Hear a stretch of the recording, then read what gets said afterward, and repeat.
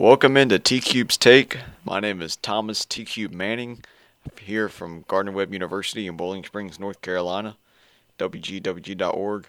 And this is my first podcast with Brendan the Butler Boylan joining me over the phone from Flowery Branch, Georgia. And if you're not familiar with Brendan, he's been the guy he's pretty much been the sports guy here at WGWG for the past 4 years, and he's a sports aficionado, and he's on his way to garnering a career in the broadcast industry. So I'm here with Brendan. It's good to have you, Brendan. Hey man, how the tables have turned. You've been my guest for the last year and some change. I'm your guest now, so it's good to see you take over a podcast for yourself. But I'm excited just to jump right in and talk about the NBA Finals. Oh yeah, I appreciate you calling in. I thought we would just first of all touch on, of course, the Warriors. 3 of the past 4 years they have won the NBA Finals, and this year was probably the most dominant performance. Sweep, which is very rare in the NBA Finals, the first sweep since 2007, and interestingly enough, LeBron James was on the wrong side of that sweep as well, as he was swept by the San Antonio Spurs. So this time we have the Golden State Warriors led by Steph Curry, Draymond Green, Kevin Durant, and Klay Thompson, among others, with the 4-0 sweep in the best-of-7 series. And the first game was a lot closer than we expected. You could argue that the Cleveland Cavaliers could very well have won that game. You saw right there at the end we had the controversial block charge call reversed, where we thought LeBron James was going to have a charge called, that he was going to be taking a charge, but we had the reversal, so it ended up being a block. Kevin Durant shoots the free throws and takes the lead, and I think that was one of the big moments of the game. What was your take on that, Brennan? Well, watching it live, the first thing that came into my mind was I thought it was a little odd that at this point in the NBA and how officiating has changed and how the game itself has changed over the years, that you could actually go back and look at the call. Now, from watching it the first time through, I thought that they got the call wrong. I thought that it should have been a block on LeBron, and people said, oh, but he had his positioning and X, Y, and Z. But for somebody like me, when I grew up learning the game of basketball and playing the game of basketball, it was very simple. You had to have both feet planted to be able to take a charge. In this case, yes, defensive positioning and all that silly stuff that's became a thing over the years, sure, LeBron had that, but you could clearly see that his right foot was still sliding over. So I think it was a good thing that they were able to look at the call, reverse the call. However, I'm not a big fan of the whole video replay thing in a lot of sports. I think at times it's necessary, but for the most part, I haven't liked it over the years. Whether it be baseball, we've still seen a lot of calls in baseball that have been changed or not changed, that have been absolutely wrong. We see in soccer with video replay, and that now coming to the World Cup here in less than a week. I don't know how that's going to work out. So I wasn't a huge fan of being able to look at the call and reverse it, but I think they did get it right. Yeah, I completely agree with you. I think video replay is really just cutting into the natural flow of the game. It's just, I think that's one of the reasons that we're seeing ratings go down, is because it slows the pace of the game, and it's not the natural product that we've seen over the years. It's just elongating the game and almost making it less entertaining. But I do agree as well. I think they got the call right with the reversal, but I just think with video replay, we need to. It's definitely has its pros and cons, but I think it's being taken a little too far up to this point. But so after that charge or the block call on LeBron James, so Kevin Durant and the Warriors, they took a 1-point lead, and I believe that was around 35 seconds left, and so the Cavaliers are going down, and George Hill draws a foul, and he hits his first free throw. His second free throw, he can take the lead with it with less than 5 seconds left, However, he misses this free throw, which game one of the NBA Finals, you're on the Warriors court. The Warriors had the home court advantage. I think this was the best opportunity for the Cavaliers to really make a series of it and really turn the tables. But George Hill misses that free throw. Yet they get the offensive rebound. They have 4 seconds to get up a shot, and J.R. Smith, just one of the, I would put it up there on the level of Chris Webber and the timeout technical foul when in the, was it 92 championship game between the Tar Heels and the Fab Five, the Michigan Wolverines. They, of course, Chris Webber thought they had a timeout, and they did not, and resulted basically in the end of their season and a national championship for their opponents. So we had J.R. Smith take the ball, and he seemingly forgot that the game was tied. He believed they had the lead, and he just was going to run out the clock, and that's exactly what happened. And you could see his teammates, especially LeBron James, were saying, what are you doing, man? What's going on? Put up a shot, but they were not able to. The game went to overtime, and long story short, the Golden State Warriors just completely dominated overtime, ended up winning by 10 points. So what was your take on J.R. Smith's blunder? Well, in the NBA Finals, especially, I don't think you should ever forget the score. Now, JR said, obviously on the court, reading his lips, he said, I thought we were ahead. Later on, he said something different, that he did not think they were ahead, but never really gave an explanation on then why the ball was dribbled out. It goes up there as an all-time blunder. It goes up there, like you said, with the Chris Webber. It goes up there with Buckner in Game 6 of the 86 World Series. It goes up with all of those. However, I knew right then and there, if the Warriors came out and played like they did in the overtime session, I was watching the game with a friend and actually said, watch, Golden State's going to dominate the overtime. That's exactly what they did. And right after that game, I knew that it was going to be a sweep, given if you go back and look at the social media and all that stuff, I did predict a sweep of the Cavaliers with Steph Curry winning the MVP. I was a little wrong there, but we're going to get into that. But I knew that moment there, you said it best, that was a huge opportunity for the Cavs to swing a series that a lot of people weren't putting them in. And one simple blunder ruined all that, and I believe it ultimately ruined the series, because when you take a loss like that, it's one thing to lose in the NBA Finals. It's one thing to lose an important game. It's another way to lose the game in that fashion.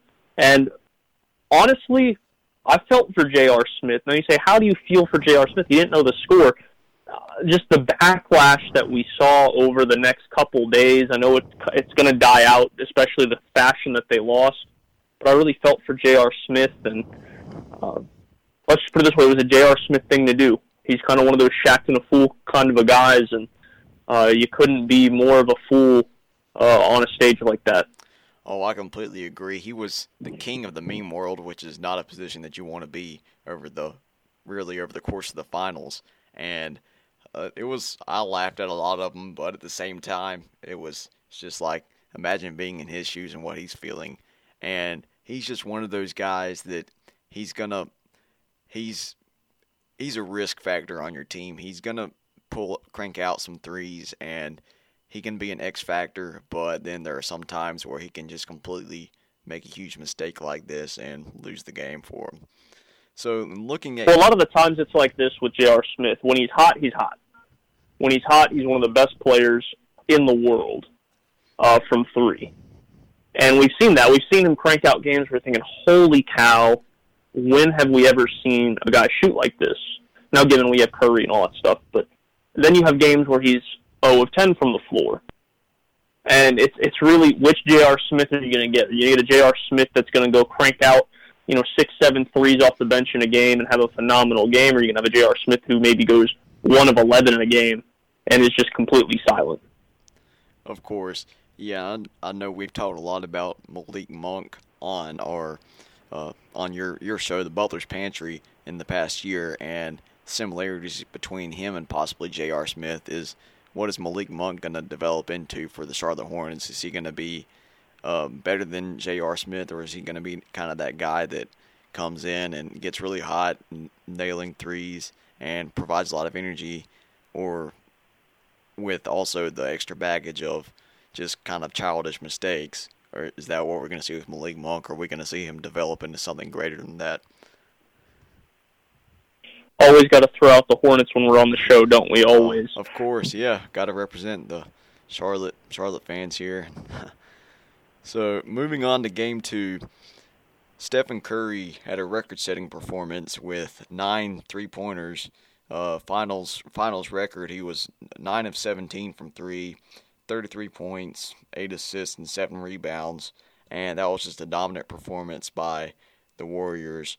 The Cavaliers kind of hung around a little bit they tried to hang around a little bit in the third quarter, but the Warriors, as they always do, they just kind of go through a period of, it's really just like a volcanic eruption to watch, and it was just outstanding. As I'm watching them, I'm thinking to myself, I've never seen a basketball team play like this before. Of course, I've not been around as long as a lot of other people have, and there's always the comparison to Michael Jordan's Bulls and the Lakers with Kobe and Shaq, some of those dominant teams. But as I'm watching the Warriors, I'm just completely blown away. I've never seen a team with pretty much all of their all-stars. You've got Kevin Durant, Steph Curry, Draymond Green, and Klay Thompson, all guys of different sizes and different positions, but they can play all over the court. There is really they pretty much play positionless basketball is what I've heard it described as, and it's just very impressive to watch the incredible diversity that they have as a group and how they mesh together. Well, going to Game 3, it was interesting to see. Draymond Green's always been a guy who, you look at the stats and the points not always there, but you look at what else he can do for the team. In that game, he was 5, 7, and 8 on the night, almost played 40 minutes total. JaVale McGee had a really good game. He was perfect from the floor in Game 2, and of course you can't undermine what Steph Curry did, 9 threes in that game, but he was 9 of 17. He took 26 shots in the game, but you forget about how many shots you take when you make that many. And right after that, we're all saying, oh, well, Curry's a lock for Finals MVP.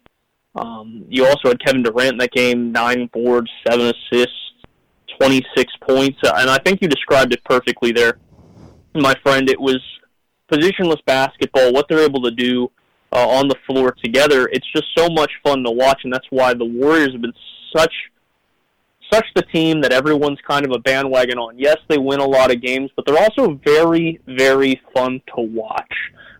You live in such a basketball society now where we're so used to the Steph Curry effect, where there's just a lot of teams jacking up a lot of threes, and people go, that's how you translate to wins. Let's look at the Warriors and what they've done. They shoot a lot of threes. That's how you win games, but it's more than that. It's a lot more than that. It's not just the way that they shoot the ball. It's the way that they pass the ball. It's the movement off the ball. It's all these little things that get very lost in the game if you're not looking for it. And the Warriors over the years, especially since they added Kevin Durant, it's became more and more dynamic because you have 1 through 5 that can all handle the ball and essentially be point guards at whatever position they are. I mean, what a luxury is it to have not just your 3, but also your 4 position players that can dribble the ball up court and start the flow of the offense because of what everybody else is able to do off the ball. You had Curry running off ball screens into the corner.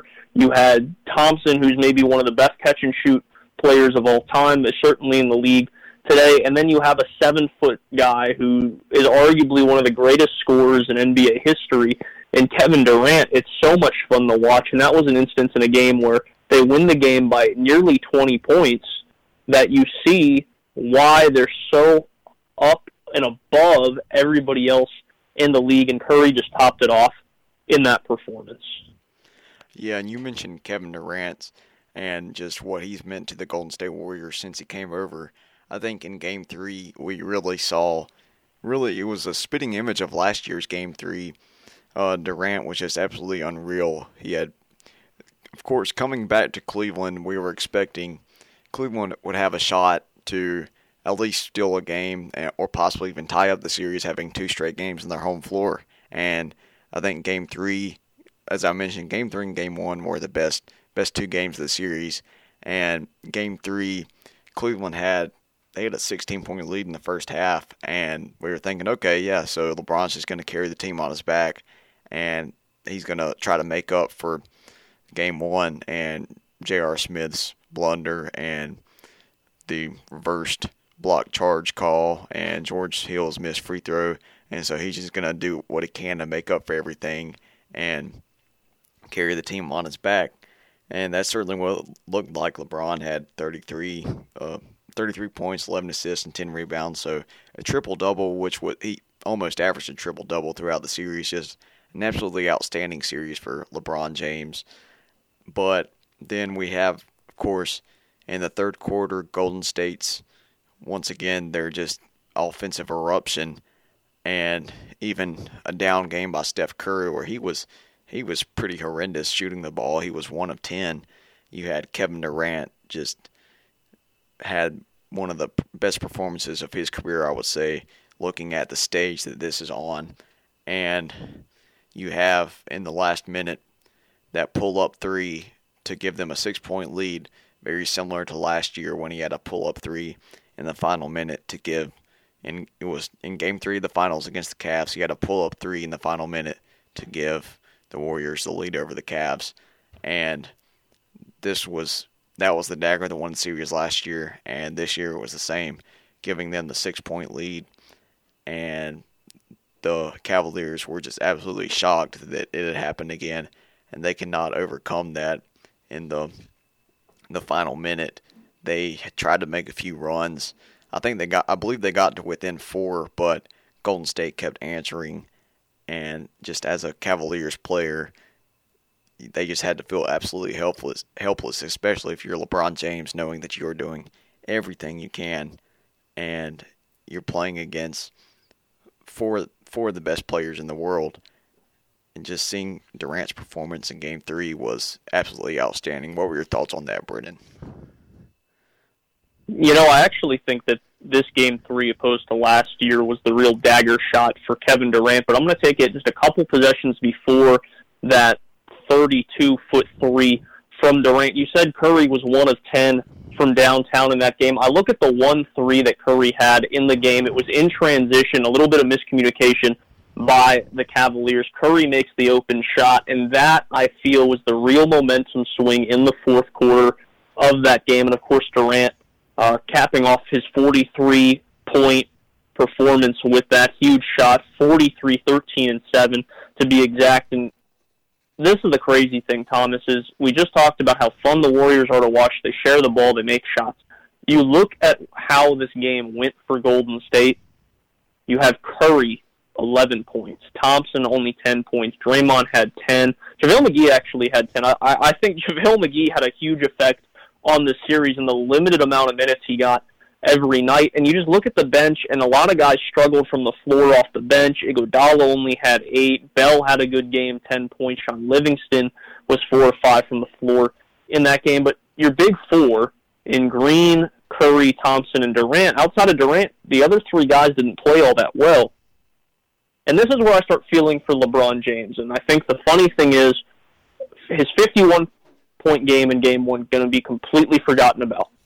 Completely forgotten about this summer. Completely forgotten about in the time of the NBA. You're going to look back on this series, and you're not going to remember a 51-point game from LeBron James. You're going to remember this 43-point performance from Kevin Durant in Game 3. It's just one of those things where, for LeBron, it's like, what more do I have to do? People say this is one of the worst teams he's ever brought to the finals. I don't know if I quite agree with that. I still think that 2007 team was by far the worst team he's ever taken to the finals, but you go, you know what? We're at home. It's Game 3. What did you say when we first started talking about this? Was that Game 3, it was in Cleveland. LeBron's got to get a game in Cleveland. That's the only way the Cavs stay in the game. And they played the game really well, and you got good contribution from Rodney Hood in that game. Kevin Love had 20 points. LeBron, as you said, a triple-double. And as sad as it sounds, we've just came to expect that from LeBron in the NBA Finals. And you have all those things going for you. The Warriors are beating themselves. And remember, LeBron said that the Warriors were a lot like the Patriots. You knew they were going to have to beat themselves if you wanted to win a game. all that goes in your favor, and then Kevin Durant has a career high in terms of points in a playoff game. And at the end of Game 3, if I'm LeBron, I have to be thinking, what else do I have to do to win a game? I think this was so much more than just, oh, well, Curry had a bad game, LeBron couldn't close it out, Durant had a good game. It really showed how much better and more talented the Warriors were. And I know I just said that about Game 2, but LeBron, in his press conference heading to Game 4, following Game 3, said it best, was, let's just face it. Essentially, they're better than we are. They have more talent. And at the end of the day, we already saw the NBA Finals. Let's all just be honest with ourselves for a second. We already saw the NBA Finals. This series was not the NBA Finals. This was whoever won the Western Conference Final, which was our NBA Finals, had to just beat the Cavs so they can get the trophy. That Western Conference Finals was the best series we could have asked for. It's exactly what we wanted. We wanted that to go 7 games. And we all knew whoever got through was going to just steamroll this Cavs team. And Game 3, I think, was that last blow. And I'll kind of transition us here into Game 4, is I was really disappointed in Game 4. Obviously, I'm a guy who, I love Steph Curry. He's from the area. You know, went to Davidson, his dad being who his dad is, and up until this year was the Hornets' all-time leading scorer. You're a Curry fan. I've always liked Kevin Durant. Let's be honest, how many guys do we get who are 7 feet tall that shoot the ball like that? Nobody. We've never seen that before. It's a once-in-a-generation type of talent. Oh, exactly. And you could make the argument if Giannis Antetokounmpo of the Milwaukee Bucks, if he can work on his jump shot, then he could be like Durant. But from what we've seen, he's still got a lot of work to do in that area. So it may be a long time before we see something like Kevin Durant again. Oh, exactly. And it was just one of these, you wanted the game to be better. You wanted Game 4 to be a good game. But it wasn't. You knew right from the jump in the first quarter that Golden State was being who Golden State is. And you look at LeBron's numbers in that game, they weren't bad. 7 of 13, 23 points. He was 9 of 11 from the charity stripe. It wasn't a bad game, but he was really passive in that game. I know he sat the last probably 4.5 minutes as the game had already gotten out of hand. But it was so much more than the Cavs looking deflated. The Cavs didn't just look deflated. It looked like they gave up. Yeah. And I think Game 1 just took so much out of that team. And then the comments before Game 4 from LeBron, like, Golden State's essentially better than we are. I went into Game 4 going, they're already mentally checked out. Yeah, I completely agree with you. I think, I believe it was in the fourth quarter in Game 4 when Steph Curry, he had another outstanding performance, 7 threes in that game. But one of those threes he hit, the announcers were commenting on it. I think it was Mark Jackson that pointed out that it was a corner three for Curry, and it was an inbounds off of Durant, and he inbounded it to Curry, and Curry had a wide open look, and LeBron was in the paint and barely made an effort to get a hand in Curry's face, and you could just tell that was not LeBron giving 100% effort. You've seen him make defensive plays in that position before where he very well could have contested that shot and altered it.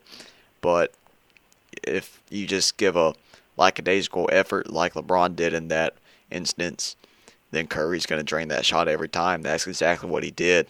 And you could tell in the fourth quarter that the Cavs, they just did not have it. They were just completely deflated and ejected, and they really did not give their full effort. Even LeBron, we look at his stat line, 23 points, 8 assists, and 7 rebounds. And I think for anybody would love to have a game like that in the finals, any average player. But for LeBron, you look at that, that's just kind of a meh game, you know. And just looking at that compared to his 51-8-8 game in the first game. And LeBron really needed to bring a lot more to his team in Game 4, and it was very disappointing. I didn't expect the Cavaliers to come back and win the series, but I thought they might steal a game and make it interesting, because we've seen if LeBron James is down 3-1, we've seen what he's done in that instance before, especially 2 years ago when he came back 3-1. They were not down 3-0, but you thought maybe if he can get it at 3-1, who knows what we could see happen with LeBron, who is the greatest player of our generation. And it's just, he didn't even have it in the tank to get it at 3-1. Even last year in Game 4, the Cavaliers set all sorts of finals records. I think they scored, 70-something points in the first half and 49 in the first quarter last year of Game 4. And because they were coming out firing, and they were going to do everything they could to extend the series, and they did at least another game. But this year we just saw none of that spark, none of that fire, and we just saw a complete, pretty much just completely give up performance from the Cleveland Cavaliers. Well, I think the one thing you have to remember going back to last year, the record-setting game you just alluded to, 26 threes for the Cavs in that game. What piece is missing from that team that wasn't there this year? Kyrie Irving. And I know everybody wants to now say, and it came up during the finals as an unnamed Cavs said that if Kyrie was on that team, there's no doubt they'd be up 3-0. Now, I don't know about that, but you have to ask yourself, how different would have this year been, not just for the Cavs in the regular season, but also the playoffs? Remember, they had to play 2 Game 7s in the playoffs. They had to come back from 3-2 to beat the Celtics in the conference finals, and the first-round series against the Pacers, where I really thought the Pacers were going to win the series. How much different would it look if they had Kyrie Irving, if they had a point guard like that? George Hill, Jordan Clarkson, no disrespect to them, both have had good NBA careers, but they're not Kyrie Irving. They're not a 5-time All-Star. They're not an NBA champion. They're not a Rookie of the Year. They're not a guy who hit the shot in the 2016 NBA Finals. How much different would it be? I don't know. I think it was that kind of report, plus what LeBron said heading to Game 4, just told me this team's already mentally checked out. And then you have the report after all this, that LeBron played 3 games essentially with a broken right hand. For me, okay. More power to you, more respect to you for playing through that kind of an injury, right? Of course. But to let people know after you've been swept, opposed to after Game 1 saying, you know what, I did something dumb, my anger got the best of me, I punched a whiteboard before overtime in Game 1, and I essentially broke my hand. That's one thing to say during the series. Now, I know you don't want to let the other team know, essentially, I'm playing with a broken hand, but if someone on the inside knew that, if it was, like a Woj bomb that got reported, or if someone reported that, or at least knew about it before the press conference at the end of the finals, it would be a lot different. But I think that was almost, you don't want to say this is a guy making an excuse for himself, but that's what it sounded like. It sounded like, oh, I got swept and I have a broken hand. Not, I broke my hand in Game 1, it was a dumb mistake. It didn't affect me that much, but at the end of the day, it is what it is. It was just really awkward timing for all that. Yeah, I can definitely see where you're coming from, and I was talking to my dad about this, Noel Manning, and he just kind of pointed out how stupid it was for LeBron to play like that through a broken hand. Who knows what more he could have done, what more structural damage he could have done. Even you noticed, I think it was either Game 3 or Game 4, he fell on his hand, and everybody was like, he was completely overreacting to that, and he didn't even fall that hard, and he braced his fall with his hand. But that makes complete sense looking back at it now, that that was probably the hand that was broken, and that's why he was having a lot of issues with it. But he could have, I'm not saying he could have ended his career playing with it, but he definitely could have hurt his potential for next season. Who knows if it had been, he could have broken it even worse, and it was just very, I know you mentioned that it was almost like he was making an excuse. I didn't quite see it that way, but it was just a really bad situation all around for LeBron. And he said that the reason that he punched the whiteboard was because of the reversed foul call, but I'm not buying that J.R. Smith's blunder didn't have anything to do with it. Oh yeah, for sure. I'll 100% agree with you there. You could see the frustration with LeBron after all that. And of course, then the video came out of him asking, did we have a timeout? And one of the coaches saying, yes, we did have a timeout. And him, I'm going to make a bad comparison that people in the Carolina area probably aren't going to like. He kind of had a Cam Newton-like reaction to that. Put the towel over his head, kind of leaned back, and was very upset about the call. Or not the call, but that he had a timeout. It was this whole deflated, defeated type of reaction from LeBron. And he broke his hand because of it too. So looking back at the series, we're not going to remember LeBron's 51-point game. We're not going to remember the fact that LeBron led the entire finals in terms of points per game and total points. We're going to remember the fact that the Warriors blew out a Cavs team that might not have deserved to be there. Yeah, I'm as a Pacers fan, I think the Pacers very well should have won the first round series versus the Cleveland Cavaliers. They had multiple opportunities. They had the 2-1 lead, and they had a very good chance to go up 3-1, and just blew that game. And even Game 7, they were competitive, and still, of course, the Cavaliers just blew out the Raptors. You could argue the Raptors were the much better team, but it was kind of the LeBron psychological factor. They're going up against LeBron. You could just tell how scared they were. And then in the Celtics series, the Celtics were obviously the better team. And, of course, playing without Kyrie Irving and without Gordon Hayward, who they haven't had Gordon Hayward all season. But it's just imagining what could have been if you're a Celtics fan. But the Cavaliers, that was 100% LeBron carrying his team. And there's no way that we should have had the Cavaliers in the finals, but they did. And does this hurt LeBron James's legacy, or does it help it making it to 8 straight finals, being 3-6 in the finals? I don't know. But what I do know is I don't think I've seen a player carry his team like this in my life. No, and I mean, all the credit in the world, and we will forget about that too. And that's the most disappointing thing. As someone who's not the biggest LeBron James fan in the world, to see what LeBron did to get to this point, and even though we got swept, we're not going to remember any of that.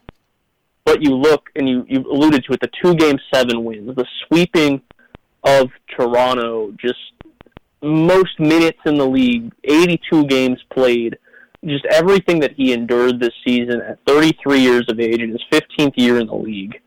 It's remarkable. But I actually think it's going to hurt his legacy, and this is why. In any sport, what matters the most? It's not the individual statistics. It's not the accolades. It's what? It's rings. And LeBron now has as many finals losses as Jordan had finals wins. And I think that's what's going to hurt him. Not saying that I think it should hurt him. I still think Jordan's the greatest of all time, if we want to just touch on that argument really quick. But at the end of the day, LeBron is second. LeBron is the second greatest player of all time. But it's going to hurt the fact that you've been to 9 finals and you have a 33% winning percentage. That's going to hurt him. Yeah, of course. I completely agree with you. And the LeBron James, Michael Jordan argument has pretty much dominated the sports media for the past couple months. It will continue throughout LeBron's career. we'll get into that at another time, I'm sure. But LeBron's free agency is probably going to be the biggest news of the offseason, and we'll definitely talk about that in the coming weeks. One last little tidbit I want to talk to you about. We can make it really quick because I know we're wrapping up. Curry or Durant, who deserved the MVP? Oh, it was, in my opinion, I think Curry deserved it. Durant won it with his Game 3 performance, but I think overall the energy that Curry brought to the series was just, when Curry's on, there's just a whole new energy flowing throughout the Golden State Warriors team. With Durant, it's more of just him individually, he's feeling it, but I don't think that energy translates to everybody else. But with Curry, it's just there's a different feel in the arena whenever he's nailing his threes and whenever he's making his passes and driving to the lane. And I do think Curry deserved it. His Game 3 performance was very poor, while Durant had a very strong Game 3, and I think that was a difference maker. But I think overall, Steph meant a lot more to the Warriors' finals victory than Durant. Well, I'm with you on that. Like I said earlier in the show, I predicted a sweep, a Curry MVP. I got half of that right, and I really thought that I had the whole thing right until they actually announced who won the finals MVP. But if you look at it, Curry had 37 in the closeout game. Curry had the 9 threes. The Game 3 performance really hurt Steph. But you can't discredit Durant. You had that 43-point performance in Game 3. He also had a triple-double in the closeout game, 20 points and then 10 assists, and I want to say 11 rebounds. I don't know right off the top of my head. It's not in front of me. But I don't feel like you could have went wrong either way, but I really think, and I'm with you, Curry's was more of a valuable performance, was more valuable to the Warriors, but you can't discredit what Durant was able to do. Yeah, so I think I don't know if this is going to be the last we see of the Warriors dynasty. I think Curry's definitely going to get another few shots at the NBA Finals MVP, but we'll see how it comes in the coming years. But once again, Brendan, I appreciate you tagging along and hope you have a great afternoon. And everyone else that's listening on T-Cube's Take, hope you've enjoyed this podcast, and I'll keep it coming throughout the year.